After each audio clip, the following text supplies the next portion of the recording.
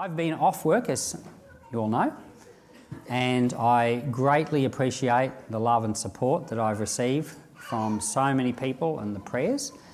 But I'm going to be coming back to work, not this week, but the week after. And really looking forward to that.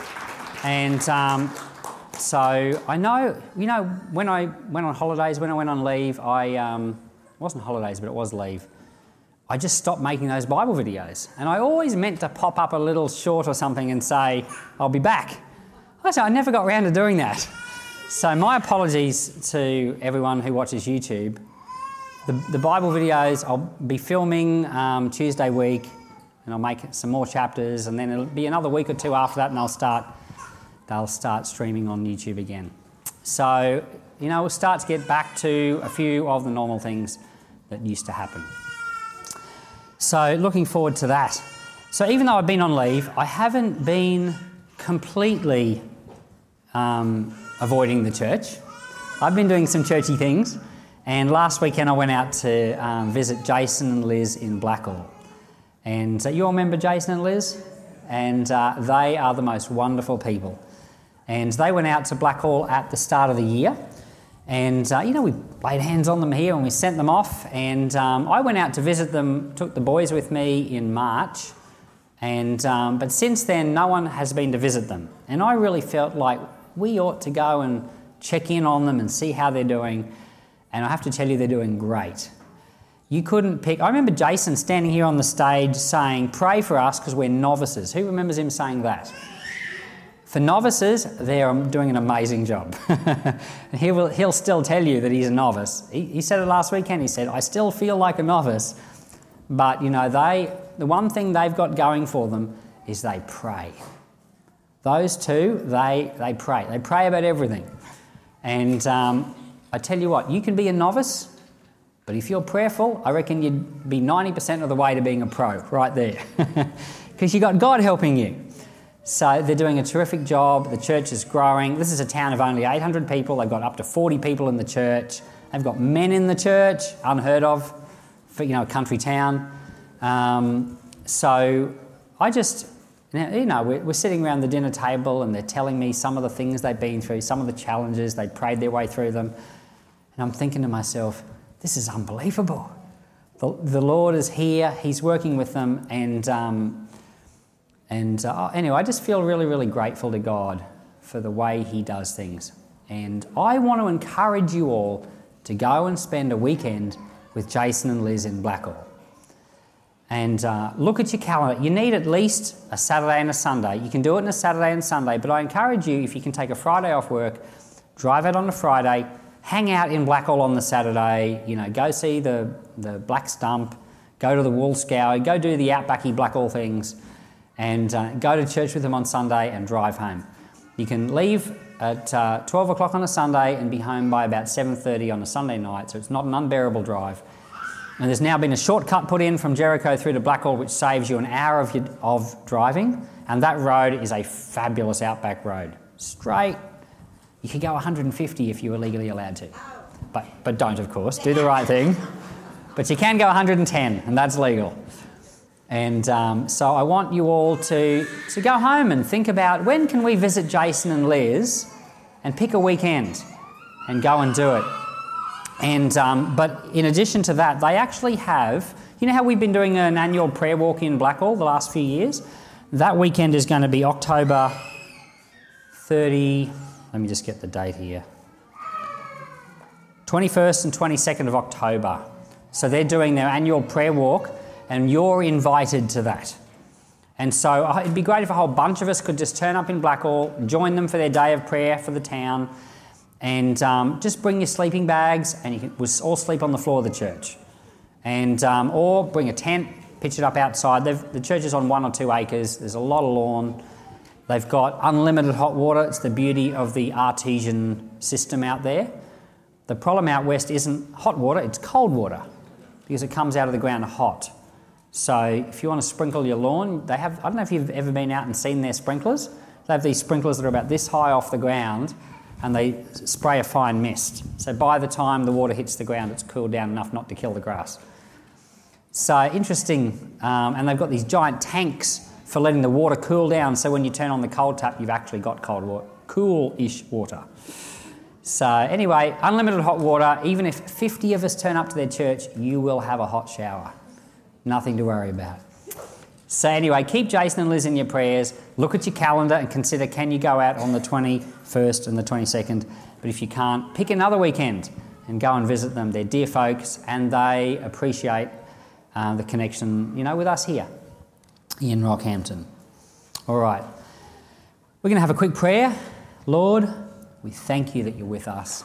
Thank you the Holy Spirit is our friend and our guide. And I ask this morning that you would be our teacher as we just take a few minutes in the Scriptures to consider baptism. Lord, make it live for us today, in Jesus' name. Amen. This morning we did have these few baptisms, and we knew we wouldn't have a lot of time for a sermon because of youth camp testimonies and baptisms. So we thought we'd put this discussion of hospitality and church values on hold and just talk about baptism today. In some churches, there's this kind of idea that you shouldn't get baptised until you understand what you're doing. And, some churches have baptism courses, like a 12-week course. If you say you want to be baptised, you start the course. Here we've got the baptism book, which we always encourage everyone to read the baptism book. And you should read the baptism book. There's an unbelievable amount of wonderful information in that book. So there's this thought out there in lots of places that you shouldn't be baptised unless you understand it really well. And but in the Bible, we've got stories of people that were baptised on the spur of the moment. Like in Acts chapter 8, there's that story of the Ethiopian. He was a eunuch. He was a public servant for Queen Candace from Ethiopia. He was driving his chariot, and it was kind of in the moment, got saved, and there's a creek, let's get baptised right now. So there's an in-the-moment baptism. That bloke did not have a chance to read a baptism book or do a 12-week course. He didn't really understand the levels of understanding that is possible to have about baptism. He simply just got baptised. And that's okay too. It's okay to just be baptised and learn later on everything that there is to learn about it. Either way is actually fine. And the reason for that is because in a lot of Western churches, like American, Australian churches, English churches, Christianity's been such a formal part of our lives that we have these systems that develop. So the systems are, we have baptism systems. In the Catholic Church, they have catechism, and, different churches have methods of doing things.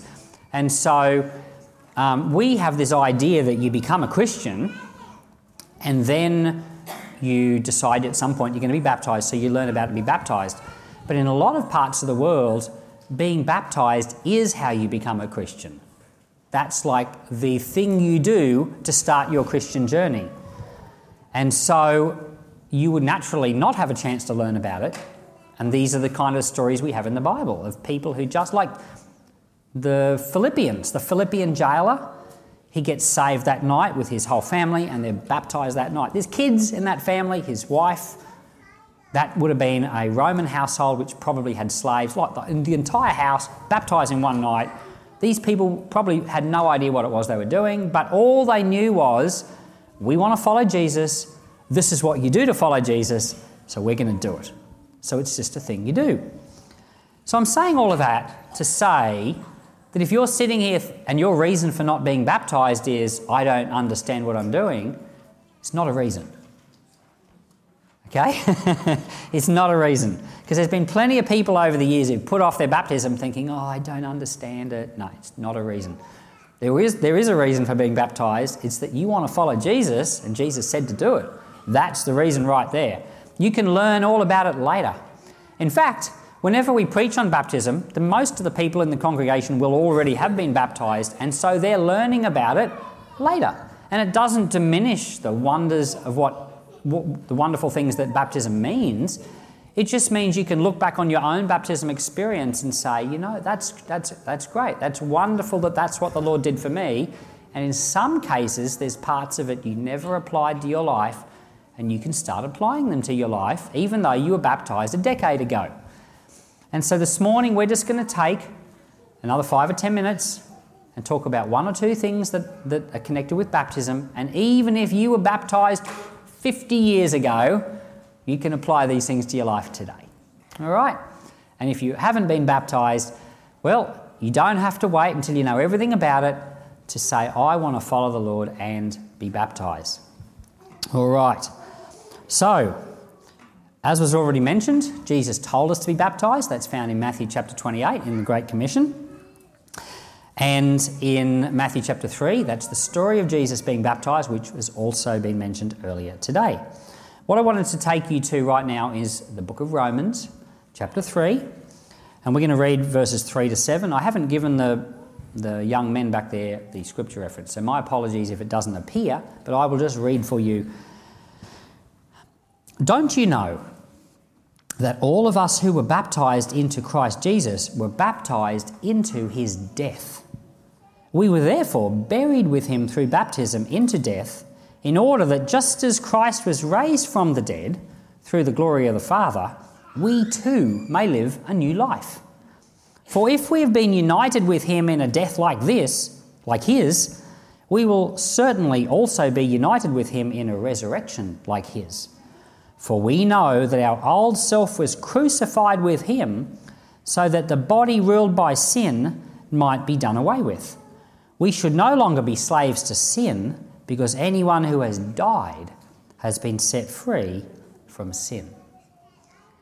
Often when we read the Bible, we read things like this and we think they're kind of like a spiritual analogy to help us understand.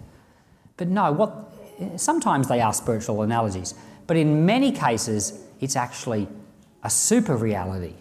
It's something that's more real than reality, but we need an analogy by which to understand it. So yes, it's an analogy, but it's an analogy that's pointing to something that's actually super real or more real than the reality we're used to.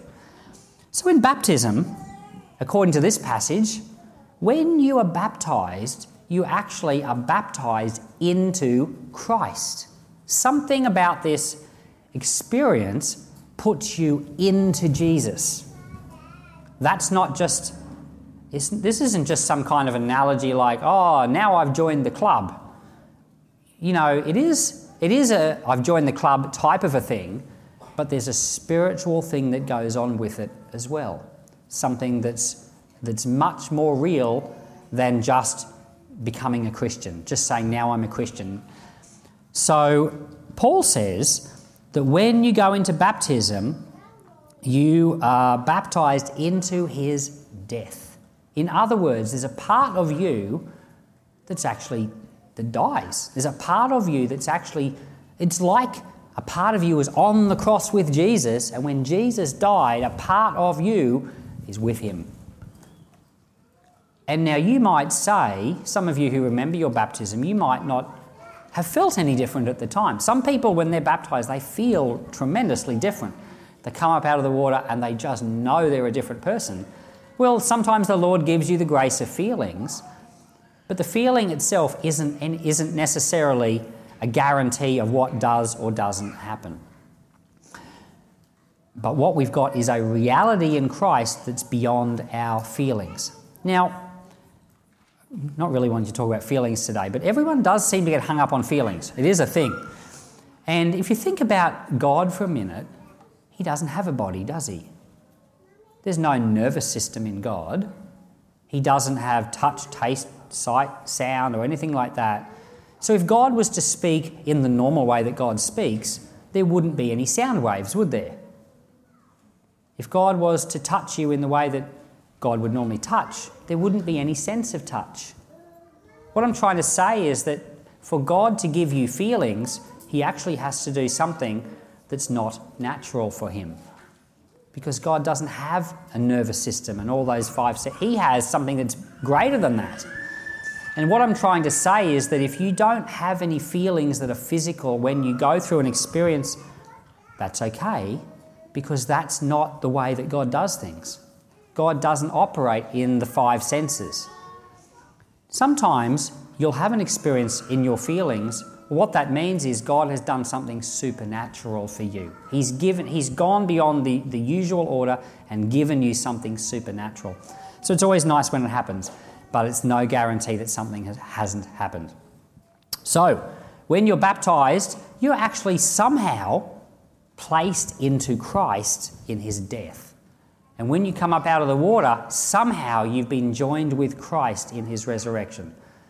There's something marvellous about that, where you've been connected with the Lord in what he has done on the cross and being raised again 3 days later. And Paul says, if you've been united with him in a death like his, you will certainly be united with him in a resurrection like his. For we know that our old self was crucified with him. In other words, the part of you, the old part of you, the part that loved sin, the part that loved doing the wrong thing, is dead. Is gone. It's nailed up to the cross. It's no longer there. Now you might say, well, I still kind of feel like doing the wrong thing sometimes.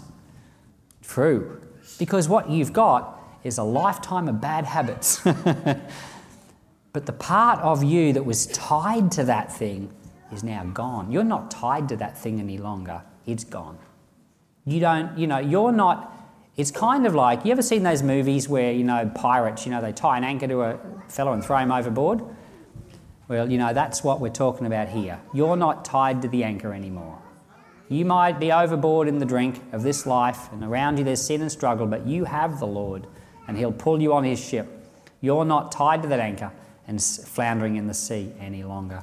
And that's the wonder of baptism. You've been crucified with him. You've been raised with him.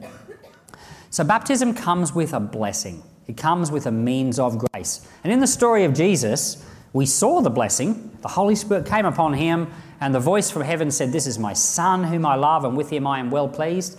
Or it may be in your case, "This is my daughter whom I love, and with you I am well pleased." Baptism comes with the approval of God and his love. It comes with that blessing, but it comes with these other blessings as well. The blessing that you are no longer chained to your sin. You're free.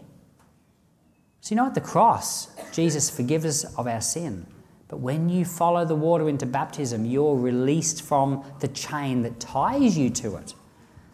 In other words, it doesn't have power over you anymore.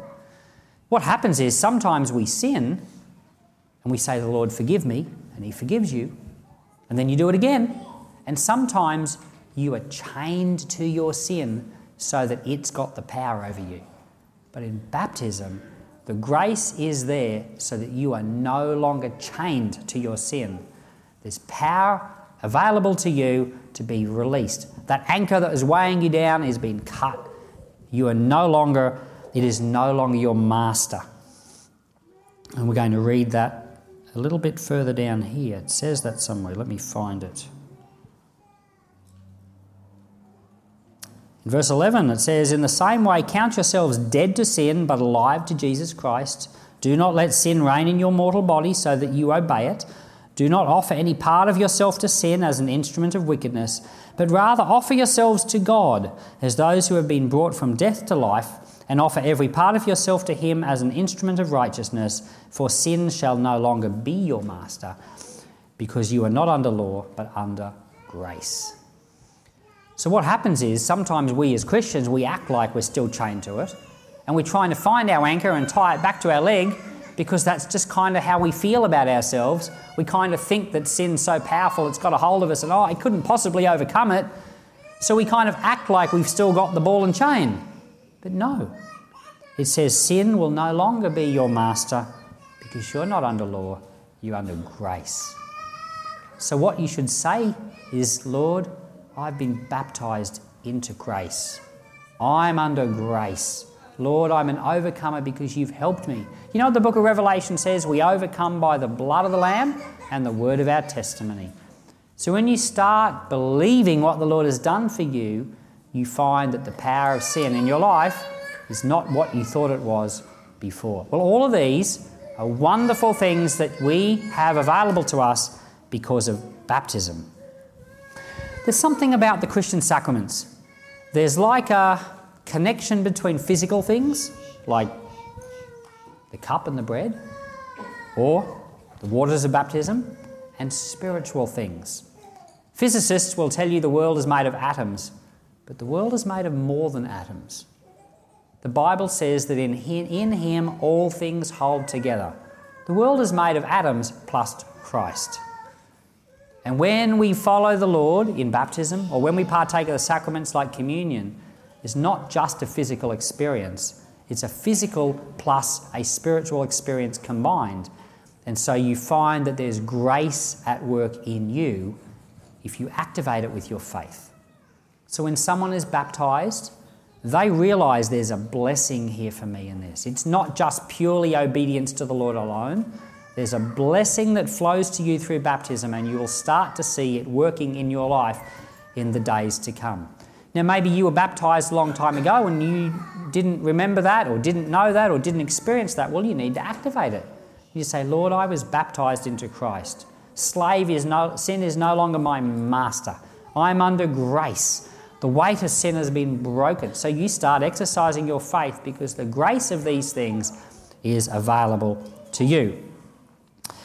In the end of this passage, Romans 6, you can go read the whole passage at home. It's Romans 6, verses 1 to 14. That's the baptism section. You can go read at home and think about it. In the end of this passage, in verse 11, he says, in the same way, count yourselves dead to sin, but alive to Christ. So he's just been explaining how you actually are dead to sin, but now he's saying, count yourselves dead to sin. So it's not just a reality, it's also something that you should choose to take action with. And the point that I'm trying to make, I guess, is that you imagine that you found some slaves, and they were all chained up, and they were all working away, and you go along and you unchain them all. Now they're all free, but they've actually got to walk away. You know what I mean? Sometimes people are so conditioned in their minds that they still stay in the spot they were, even though they could walk away. They don't. It's like those little elephants. You know how they get little elephants and they tie them up, and when they're little, they can't pull the peg loose. And then when they become a big elephant, they still tie them up with this little tiny string, and the elephant thinks it cannot pull the rope loose. So it's just in the brain. And sometimes we don't take the freedom that we're supposed to have because in the brain we think we're chained. But Paul says, count yourselves dead to sin. In other words, you are free, but now act like it. Start doing something about it. So that's a word for all of you who've been baptised before. Start using your freedom for Christ.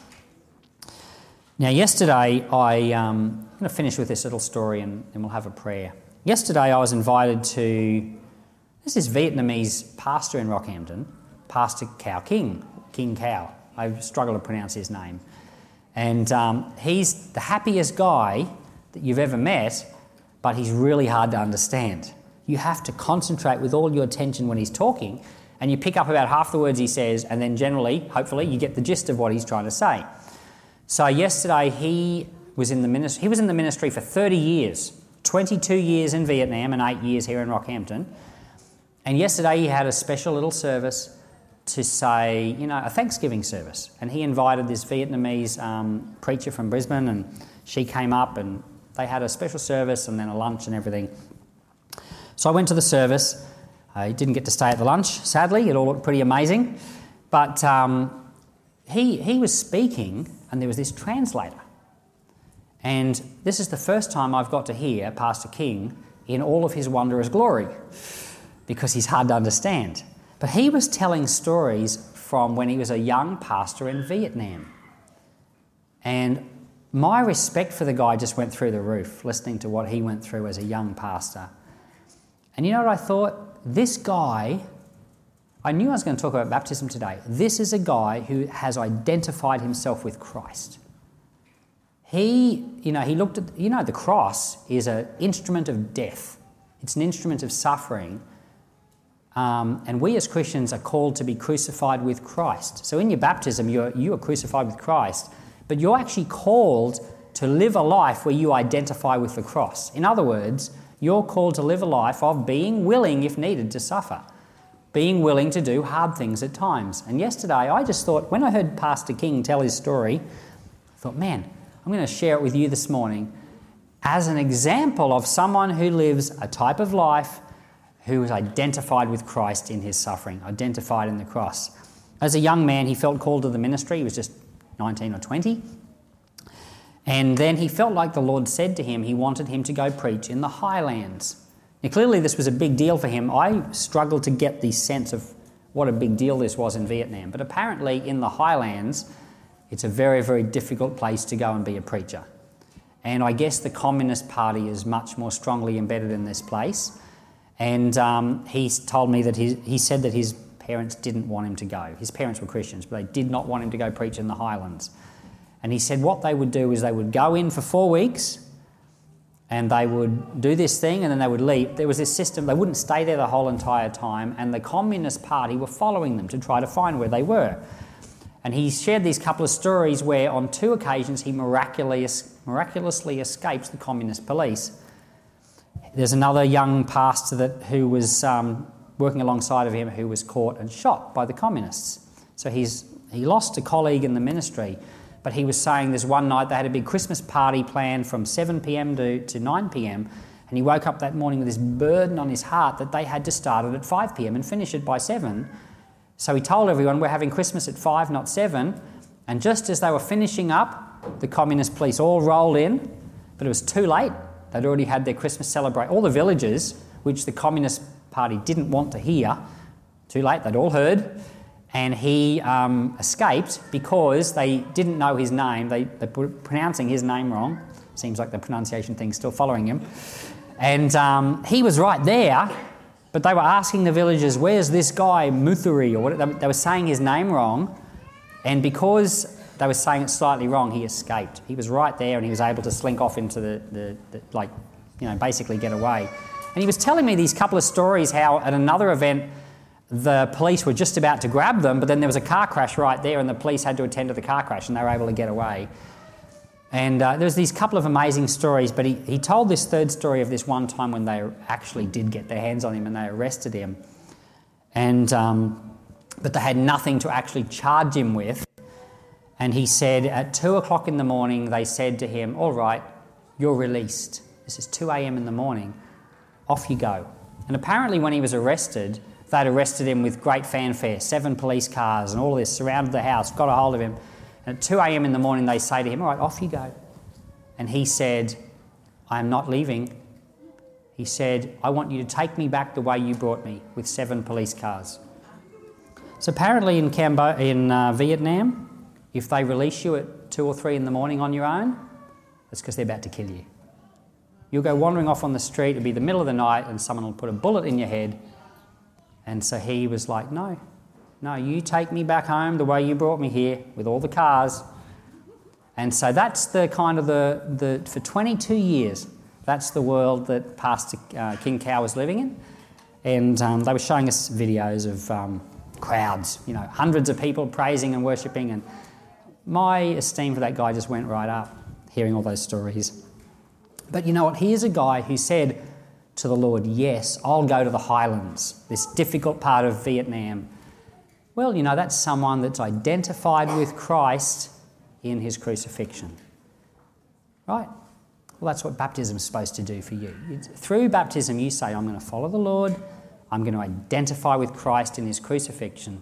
In other words, are you willing to do hard things for Jesus if he asks of you? So that's a part of what baptism is. So I'm going to invite the band to come. We're going to have a prayer. And I'm going to leave you with that challenge. You may have been baptised. I guess there's 2 challenges here this morning. If you've never been baptised, are you going to be baptised? Are you going to say, I'm going to follow the Lord regardless of what it means? If it means difficulties or if it means no difficulty, whatever it means, you're willing.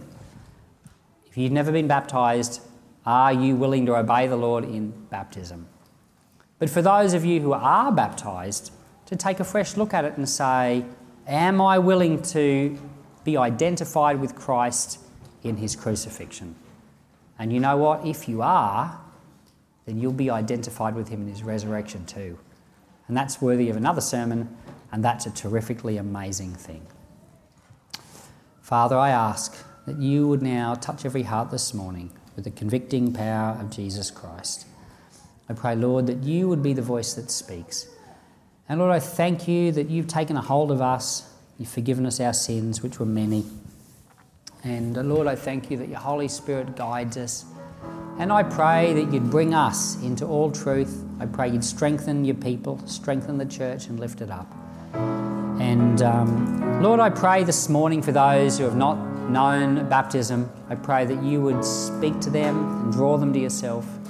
And for those of us who have known baptism, I pray, Heavenly Father, that there would be a resolve within us that sin will not be our master, that Christ will be our master, that we would surrender afresh to you. So, Lord, touch every person here today in the name of Jesus Christ. Amen.